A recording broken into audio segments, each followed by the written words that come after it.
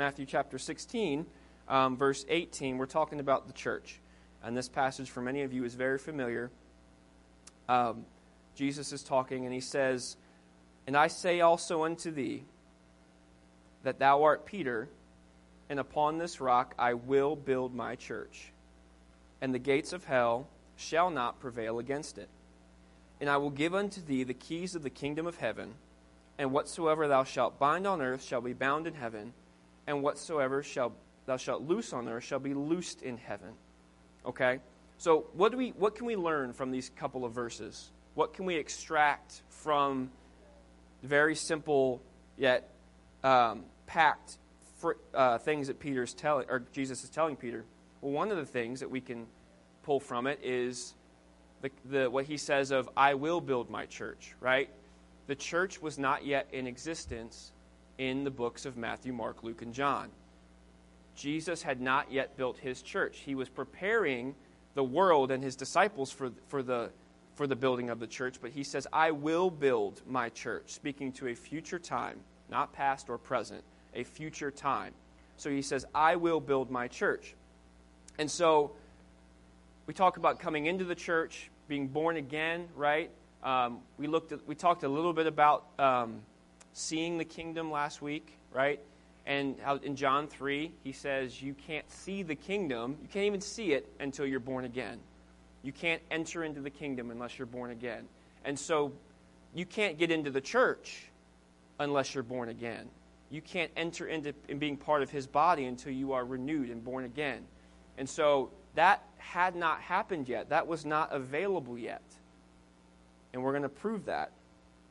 But the Holy Ghost was not available. The new birth experience was not available yet because Jesus was still here on the earth in physical human form. It wasn't until he was ascended and was glorified that was made available. How do I know that? Let's look at John chapter 7. I mentioned it briefly. John chapter 7, verse 37 through verse 39. The Bible says, "In the last day, that great day of the feast, Jesus stood and cried, saying, If any man thirst, let him come unto me and drink. He that believeth on me, as the Scripture hath said, out of his belly shall flow rivers of living water." I'm going to pause right there, and I want to kind of point out the beginning of that verse. He says, "He that believeth on me, as the Scripture hath said." Not just he that believes on me, whatever you define the word believing to mean. There is a biblical definition of that word believe, right? And the danger that you see today with false doctrine and teachings, even by Christians, is that the right terms are used and the right scriptures are quoted, but their definitions of what those words actually mean are not what the Bible means them to mean. They use terms like love and faith and believing and all of these things, but what they really mean by it is not the biblical definition of those words. And believing is one of those words that you'll hear a lot. Well, I believe. Awesome. Prove it. Well, I don't have to. Yes, you do. The Bible says you do. No, I don't. I just believe because I say I believe. It's not good enough. You may think it's good enough, and the world may say that's good enough. Even some Christianity might say that's good enough, but that's not good enough for God. Believing leads us to actions. You only know someone's beliefs by their actions. You cannot prove it otherwise. You don't know their heart. And they can use that as an excuse. Well, you don't know my heart. Awesome. God does.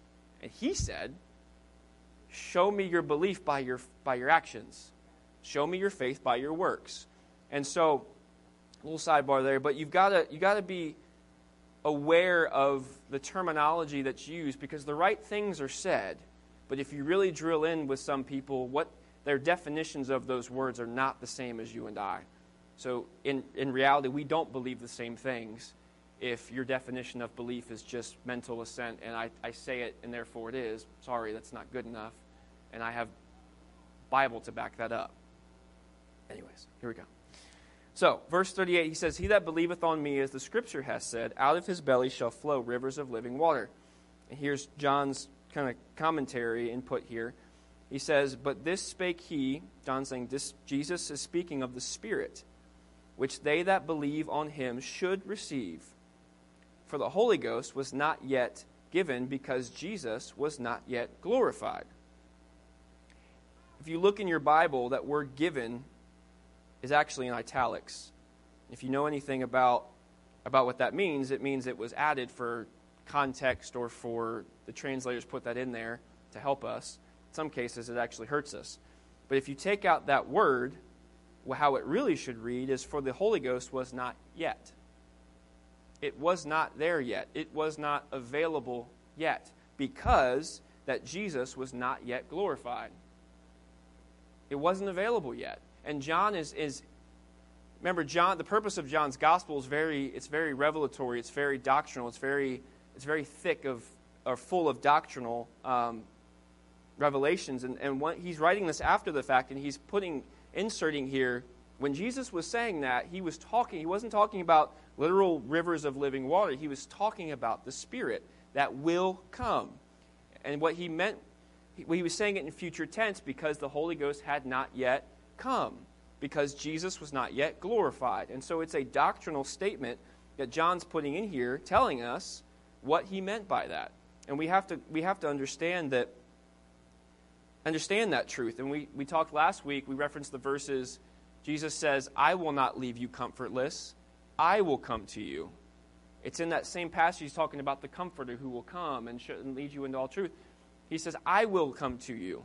And so you have to understand that moment at which this shifted was Jesus' ascension and glorification, so that now a new beginning of the Holy Ghost coming down could happen. The timing was right. And so the Holy Ghost was not yet, because Jesus was not yet glorified. That was coming. The church. We're talking about the church being established. The second thing we can point out from this is that we can look at is Jesus.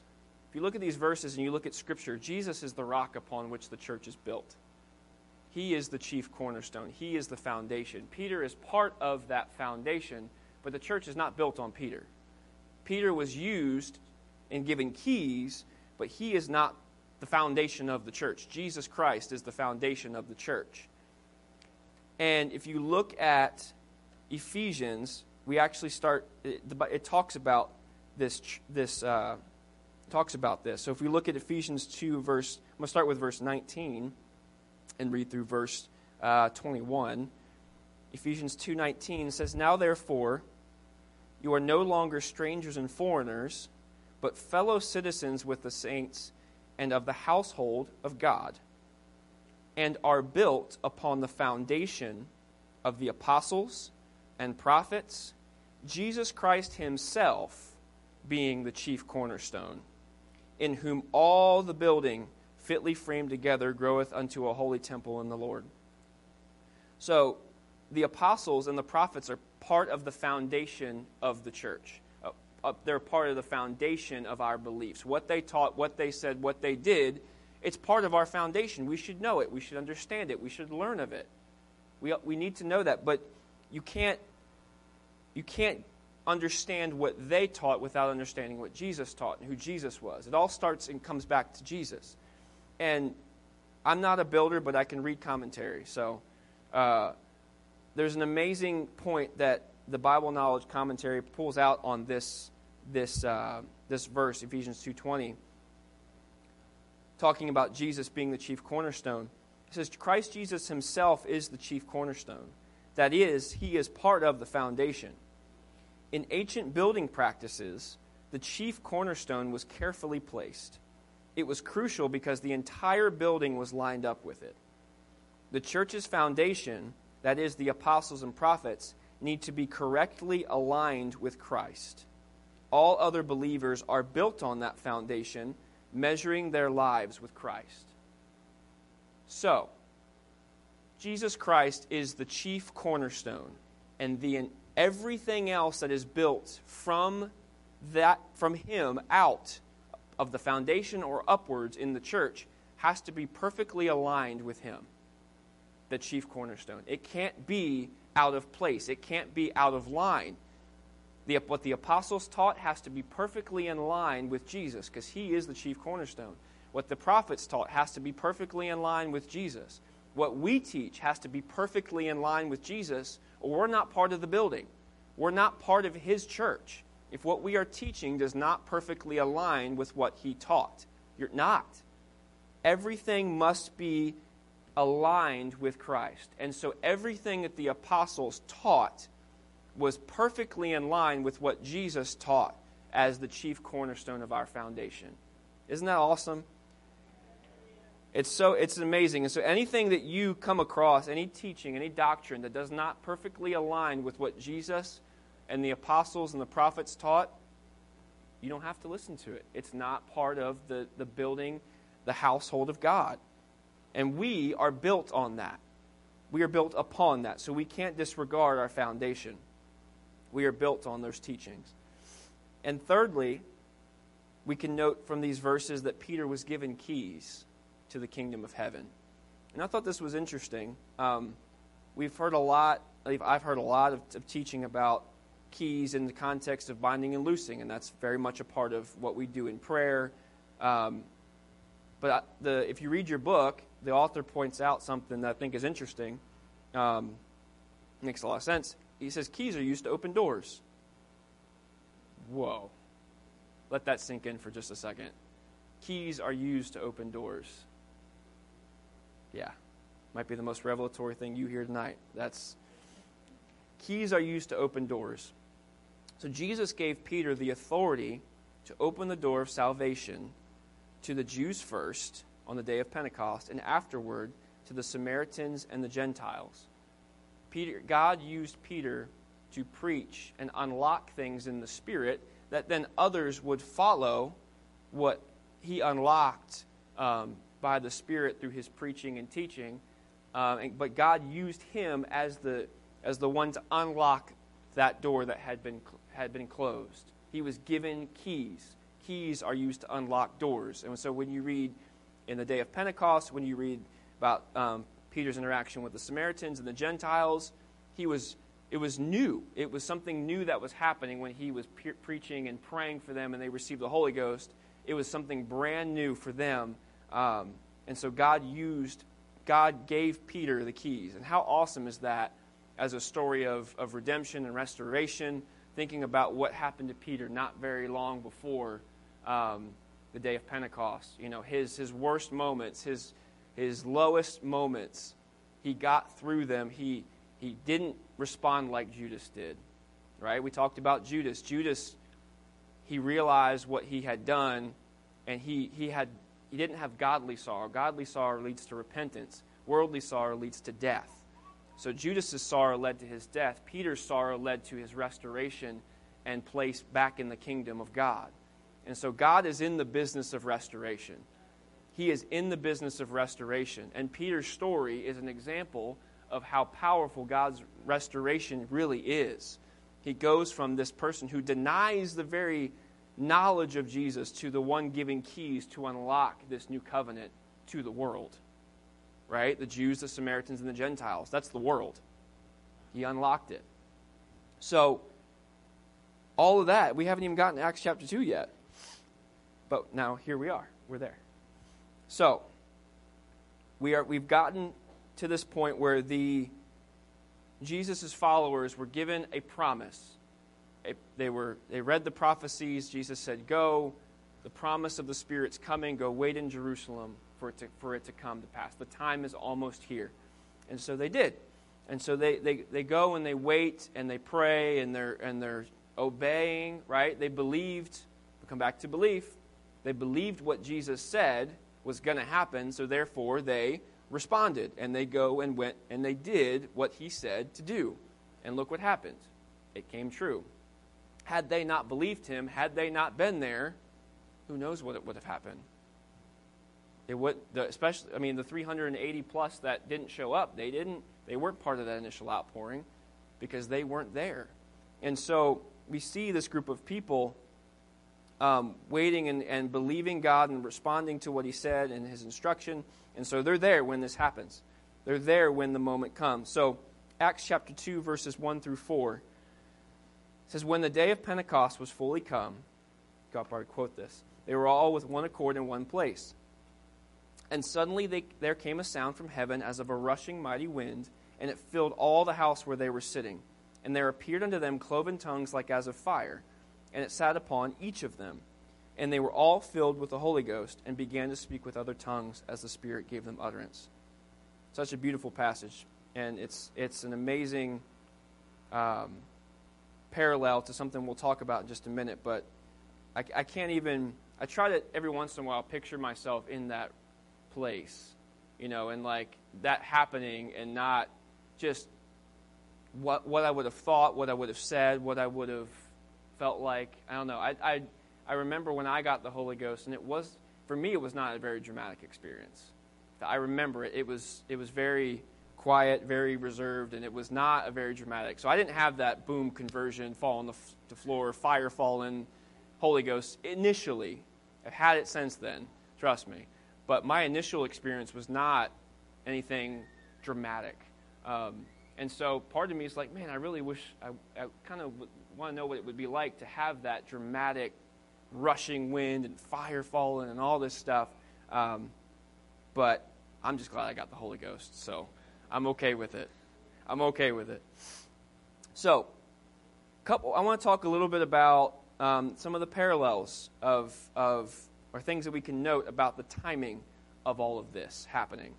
So, one thing that we can look at is it's significant to us that Jesus Christ, our Passover lamb, was crucified on the very day that the Jews kept the feast of the Passover. It's also significant that God chose to pour out the Holy Ghost on another Jewish feast day, the Feast of Pentecost. If you've looked into the word Pentecost at all, it's a Greek word, and it means 50th. 50th, that's it. The day of Pentecost, it means 50th, and it refers back to the Feast of Pentecost. And so you've got Passover. Passover is representative of, they were celebrating or remembering that Jesus, or the angel of death, not Jesus, passed over them in Egypt when the angel of death came to kill the firstborn in Egypt before they were set free. And so they had the blood on the doorpost, they had the meal, and they were remembering. The Feast of Passover is to remember that the angel of death passed over them in Egypt and they were set free. And so that is the reference back to the Passover. And there was a lamb that was slain on that day, and Jesus is our Passover lamb. So it mirrors back to an Old Testament moment where they had a meal in the midst of some pretty crazy circumstances with death all around them. They were spared because they obeyed God. They listened to His word. And so you've got Passover, and then you've got 50 days, and then you've got Pentecost. Okay? When they left the wilderness, or they left Egypt to go into the wilderness, they traveled to Mount Sinai. Okay? What's significant about Mount Sinai? The Old Covenant. My amen corner over here, Mr. John. Thanks, sir. The Old Covenant, the law was given at Mount Sinai. Now, my study, and I was trying to really pinpoint this because I'm a stickler for precision, and I need to see it for myself to know. I read this, and it does match up with timing. That it says that rabbis noted that Israelites reached Mount Sinai 50 days after they left, which I find interesting. And if you look at the timing, it talks about the month in there of when they arrived. But if you think about the significance of that, Passover to Mount Sinai, 50 days, and what happened at Mount Sinai? The law was given, but what happened to the mountain when God descended upon the mountain before He gave the law? There was thunder, there was lightning, there was a wind, there was fire, right? That descended upon the mountain, and when that happened, Moses went up and the law was given, the covenant. And so parallel that, right? You've got Passover. Jesus was crucified on Passover. 50 days, you have Pentecost. What happens on Pentecost? The Spirit is poured out, and you see fire. You see a rushing mighty wind. You see the law now written in here on our hearts, rather than on tablets of stone. And so you can see the timing, the similarities, the parallels that you have it all lines up, and it's all there in the Old Testament. So God does not change. God's patterns and principles, they're all over the Bible, all over Scripture. Sometimes you have to dig a little bit to find them, but when you find them, it's like, wow, my faith has just been solidified that much more because I can see, wow, it was there, and it was there, and it was in this story, and I can see how that lines up with Jesus and all this. It's just amazing. And for me, the more I study, the more I learn about this kind of thing, it solidifies. You can't tell me any different. You can't tell me. If it doesn't line up with this Old Testament and what I see here in the Scripture, I'm sorry, I don't believe you. I don't believe you. Show it to me in Scripture and I'll believe you. And I have grounds for that. I'm not being, I am kind of being difficult, but I'm being difficult for the right reasons. If I'm going to believe something and base my life off of something, I need to see it. And I need to know without a shadow of a doubt it's true. You can't just go off of what other people tell you. You can listen to me, and thankfully you're listening to me, right? I'm teaching and sharing some of these things, but if you don't take them, internalize them, read it for yourself, study it out, you're not going to have this assurance that you need when things get tough. That's the key. I mean, when you're not challenged on any of this, it's very easy to kind of hide, the areas that you're like, maybe not sure about, maybe, I kind of believe that, but when someone looks at you and says, I don't believe it, prove it to me, and you're like, I think it says somewhere, and those moments are good, but it pushes you to study. But when you're able to say, look, I know this is real. I know that the Holy Ghost was poured out on the day of Pentecost because you see this, you see how it parallels back to when God gave the first covenant, the fire and the wind and the law and the written on their hearts, and then over here you've got the law written in our heart, or stone, the law written in our hearts, the fire, the wind, and you can pull that out and show that to somebody. It's very convincing. It's very convincing evidence. And so there's more to this than just what's written in the book of Acts. It all refers back to something in the Old Testament. Old Testament is, if you look at your Bible, I'm going to try to pull it up here, if I can get the split. That's the Old Testament. This is the New Testament plus concordance, so it's more like that. If all your beliefs are based off just this, you're missing so much wonderful truth in the Old Testament. You're missing so much. And I know it can be, the New Testament is easier to digest because it's more direct teaching. It's more, they're interpreting the Old Testament for us and saying, this is how you should act, this is what you should do, which is great. But if you're like me, I will listen and do what you say I should do, but I'll be that much more willing and ready to do it with all I've got if I can see why, if I can understand why you're saying what you're saying and what you're telling me to do. I can see it for myself. Absolutely. So when we look at Paul, when we read Paul's letters and he says, do this, don't do this, or act this way, or don't act this way, but we know where he's coming from with the stories in the Old Testament, and we can say, yeah, I can see that, Paul. Absolutely. Then we are that much more convinced of the truth of the New Testament. Anyways, all right. So we've got the law given on Mount Sinai, 50 days. On the Pentecost, the law given, the fire, the wind, and you've got Jesus was crucified on Passover. You've got the day of Pentecost, the Spirit being poured out, the rushing mighty wind. You've got the cloven tongues as a fire. It all lines up. So, coming back to the timing of this, talk about Pentecost with the Jews. The Jews, they had feasts throughout the year. And these feasts were designed to help them remember significant things about what had happened to them as a people. God told them, you need to keep these feasts. And so, Passover was the beginning of their barley harvest, right? Where they would start in their season of barley, they would go and they would harvest their barley for 50 days. They get to Pentecost, that's the end of the barley harvest, and then the beginning of their wheat harvest. And so they were commanded to, at the end of the 50 days, come to God with 2 loaves of bread. and take that. They would give it to the priest, and the priest would take it and wave it before the Lord as a thank offering at the beginning of the wheat harvest. And so you've got the Passover is the beginning of a harvest, Pentecost is the end of a harvest, but the beginning of a new harvest. And the bread was to give thanks in advance for what God had given them and what he was going to give them. And so Pentecost was the beginning of a harvest to the Jewish people. So on the day of Pentecost, when the Spirit was poured out, it was marking the end of one harvest, the beginning of another harvest that was yet to come. And those 120 were just a small percentage of the harvest that was about to be poured out, what they were about to reap.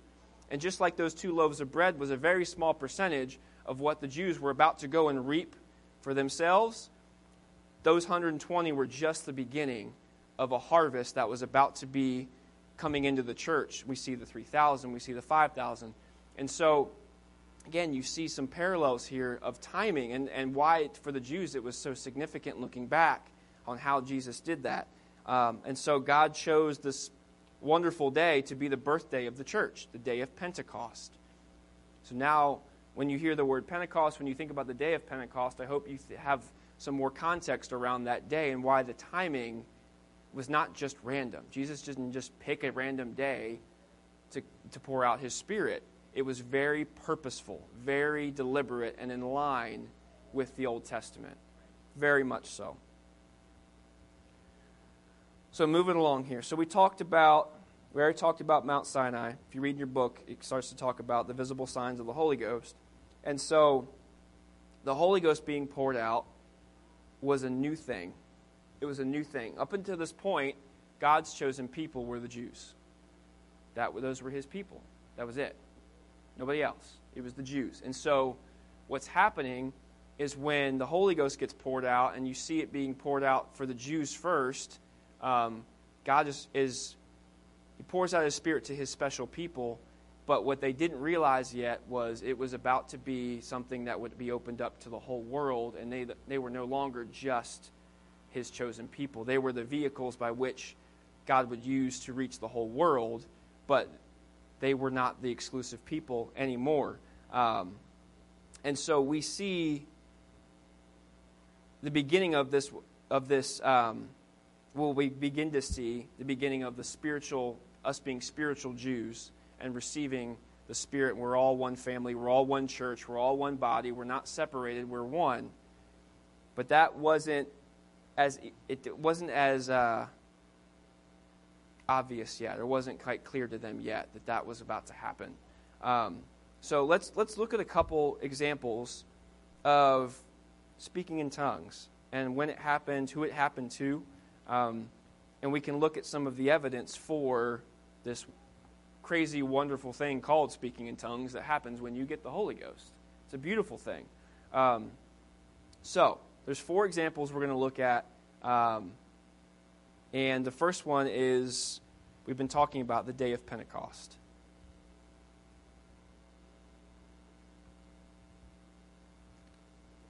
So, let me flip back over to Acts here. So, Acts chapter 2, we started to read in verse 4 says that they were all filled with the Holy Ghost and began to speak with other tongues as the Spirit gave them utterance. So we see this miracle of tongues poured out upon these people. So what was significant about this experience? Well, first off, when you hear somebody speaking in tongues, what you'll notice is it's their mouth moving, right? Sound coming out of their mouth. It's our tongue speaking out wonderful works of God. So when the Holy Ghost is poured out upon us, it's our yielding to that allows us to speak in tongues. And so when they were, in the day of Pentecost, when they were waiting for God, they were open to God. And when they became open to God, when God poured out his Spirit, they were able to speak in tongues, but it was their mouth, their lips, their tongue, like it was their experience. And so when it happened, they began to speak languages, right? Languages, and one of the reasons we know they were languages was the fact that there were people around that heard them speaking their language. that didn't know their language. And they knew they didn't know their language because of where they came from. You have Jews. Jews came to Jerusalem from all over the world. I mean, they were scattered all over the place. And so at this time of year, you've got a massive number of people. They're all Jews, but they're coming from all different parts of the world, speaking different languages. And so there's these people, these Galileans, or the region of Galilee, they're not from. So that's like if I just randomly busted out in Chinese, having never heard Chinese or spoken Chinese, you'd be like, what in the world? I mean, I'd be a little shocked too. And you spoke Chinese, you're like, I know he doesn't know it. I know he hasn't learned it. What is this all about? I mean, it would get my attention. I'm just telling you. And so the fact that we see the Holy Ghost poured out, they're speaking tongues, these people are like, they're speaking our language, we can know they were language. They were speaking as if they knew the language. And so I actually want to point out one of the argument defenses that is in your book, and I would encourage you to go back and read this. It's a really interesting section. But one of the things that people will say was that their speaking in tongues was the gift of tongues, right? That Paul talks about in 1 Corinthians. However, one of the things the author points out, I thought this was very interesting, about speaking in tongues versus the gift of tongues. He says, while there were similarities here, the laws governing the operation of the gift of tongues would have been broken if this were indeed what it was. And so 1 Corinthians 14, there's a couple things that Paul shares as the laws of this gift.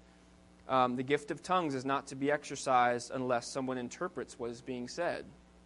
No one was there interpreting that day everything that they were saying. They weren't. So that would have broken law number one. Number two, only one person should speak at a time. There should never be more than 3 messages in tongues in one meeting. You got 120 going on at the same time with no interpretation and nobody saying, oh, nope, you 3 first, then you 3, then you 3, which is proper when the gift of tongues is at work in a public place. Those are the laws that Paul says you need to operate by, those laws, because otherwise there's mass confusion. Because the purpose of the gift of tongues is different than speaking in tongues. Very, very different.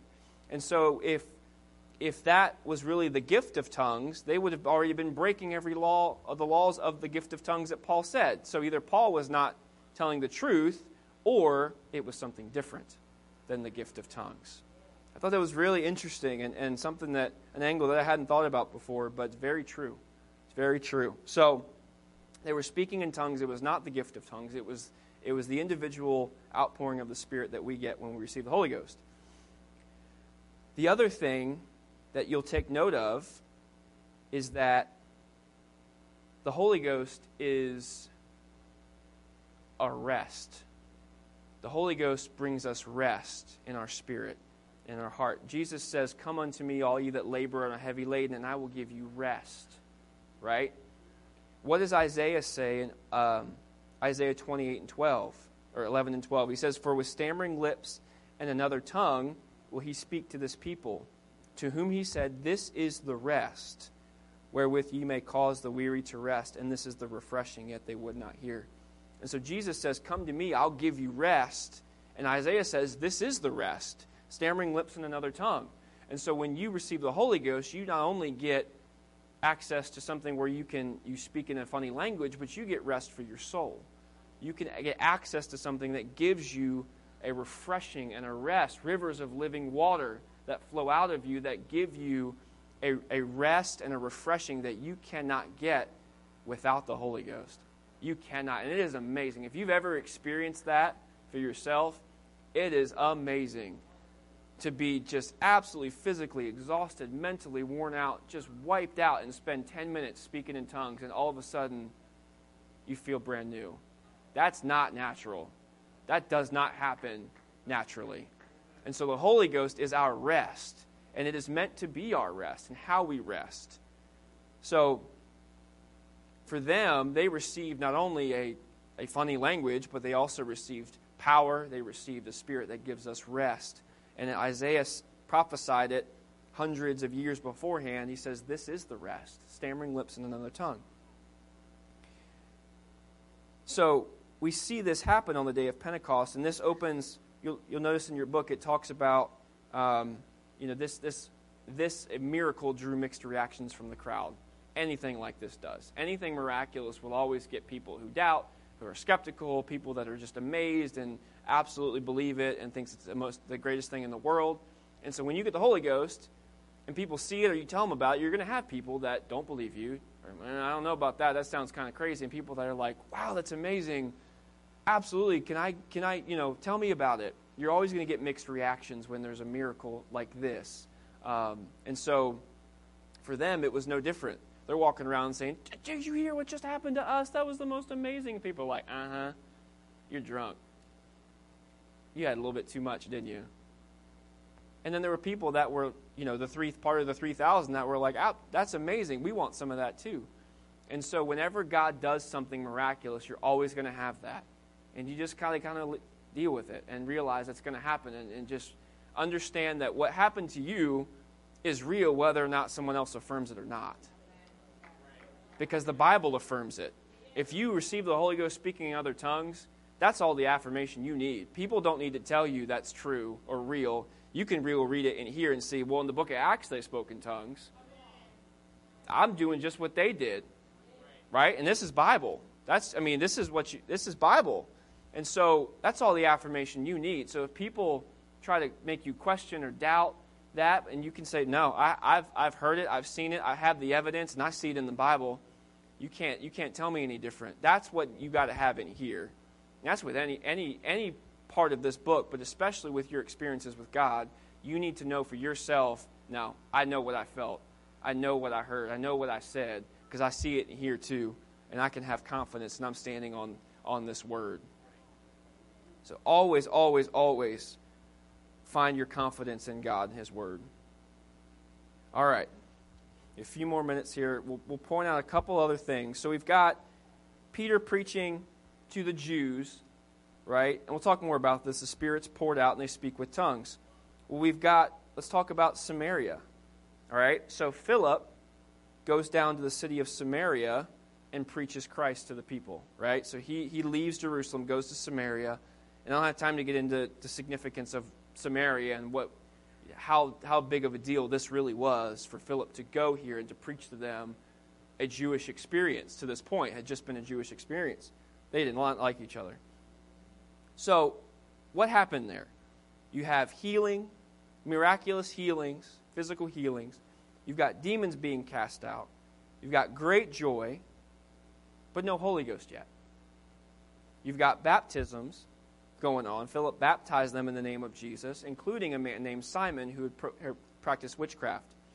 And so the word gets back to Jerusalem. Hey, something's going on in Samaria. We need to go check it out. They send Peter and John. And so when they come down there, remember, Peter's got the keys. John was with him, but Peter has the keys. Samaria had the word, they had the joy, they had the miracles, they had the signs, they even had baptism. But they had not yet received the Holy Ghost. And so Peter and John, when they come, they lay their hands on them and they receive the Holy Ghost. Now, the four instances that we're talking about, this is the only one where speaking in tongues is not specifically mentioned as happening when they laid their hands on them. However, it does not take but a decent look at the Scriptures and to understand it did happen, whether it's specifically mentioned or not, because what happens when they laid their hand on them? Peter and John lay their hands on them. They receive the Holy Ghost. And Simon, verse 18 of Acts chapter 8, it says, when Simon saw that through the laying on of hands the Holy Ghost was given, he offered them money, saying, give me also this power, that on whomsoever I lay my hands, he may receive the Holy Ghost. How do you know they got the Holy Ghost? He saw them lay their hands on him. I mean, Philip was laying hands on people, I'm sure, to heal them.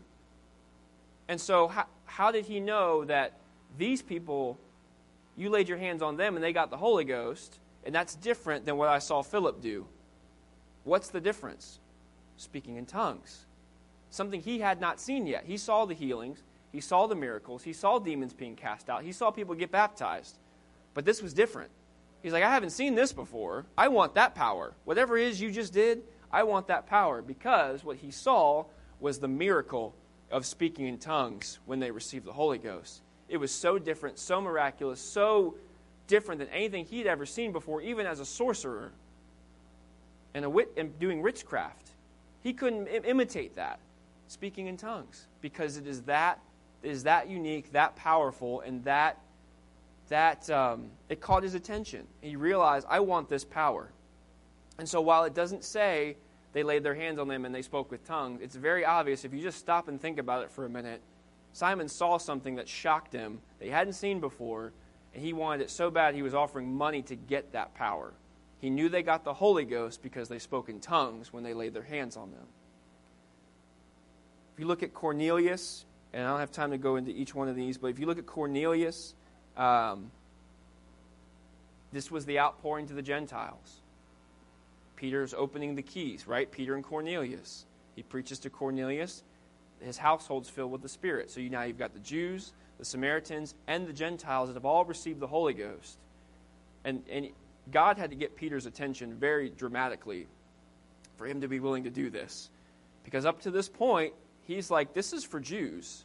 And like, Samaritans maybe, but like, Gentiles, Lord, those people, like, we're not supposed to fellowship with those people. We're not supposed to be connected to those people. And God's like, don't you call common what I've called clean. Don't you look at them and say, they're not worthy of what I want to give them. You do what I tell you. Because Peter had not yet realized, even though all of this buildup with Jesus' teaching and what he's seen, he didn't realize yet that this was bigger than just the Jews and just Samaritans. It was for the world. And so Cornelius, the experience of Cornelius' household is so significant because it opens the door, unlocks the door that allowed the Gentiles to receive the Holy Ghost. And unless you're Jewish here, I'm not one. I'm thankful for that door being opened because that allowed me to get the Holy Ghost. Right? So I pay attention to that. Thank you. Thank you for opening that door, Lord. I'm thankful for that. So, and it records in there, they heard them speak with tongues. And then in Acts chapter 19, the Ephesian believers, it says when Paul laid his hands on them, the Holy Ghost came on them, and they began to speak with tongues and prophesied. So of the 4 specific accounts that we see, 3 of them mention speaking in tongues, and the 4th one is very much implied. It's pretty strong evidence for the evidence of the Spirit of God in filling us receiving the Holy Ghost is speaking in other tongues as the Spirit gives utterance. And there's all sorts of other things you can point back to that Jesus said and the prophets talked about that can prove that. And so it's not just a funny little language that sounds weird, but it's an experience and an outpouring of the Spirit of God, Jesus Christ himself coming to live inside of us, that we can have the power to live out what he commanded us to do in his word. They couldn't do it in the Old Testament. They couldn't, no matter how hard they tried. We've got 2/3 of our Bible proving that they could not keep the law. And so now that the law is no longer written on stone but written in our heart, he not only gives us what to do, he gives us the desire to do it, and he gives us the ability to do it, all through his Spirit. So when we receive the Holy Ghost and we speak in tongues as the evidence or the outward manifestation that, yes, this happened, we then can walk in newness of life. We can walk in the Spirit of God like we have not been able to. We can't without him. And so next week, we'll kind of talk a little bit about Peter's message, which is also a great topic because if you really listen to his message and read through it without skipping to get to 238, there's a lot of really powerful stuff in there. And we'll talk a little bit about his message next week. But there's more to this than just Acts chapter 2. There's more to our faith. There's more to our belief and our doctrine than just Acts chapter 2. And I hope this has kind of opened your eyes to that a little bit and that you're intrigued enough to go and study. And you've got a book, Church History 1. If you haven't gotten it, Grow Table in the back. You can get it, where it has all the scriptures and the content from this stuff. So if you want my notes, you can go buy them. Put them in a book. So, all right. Praise God.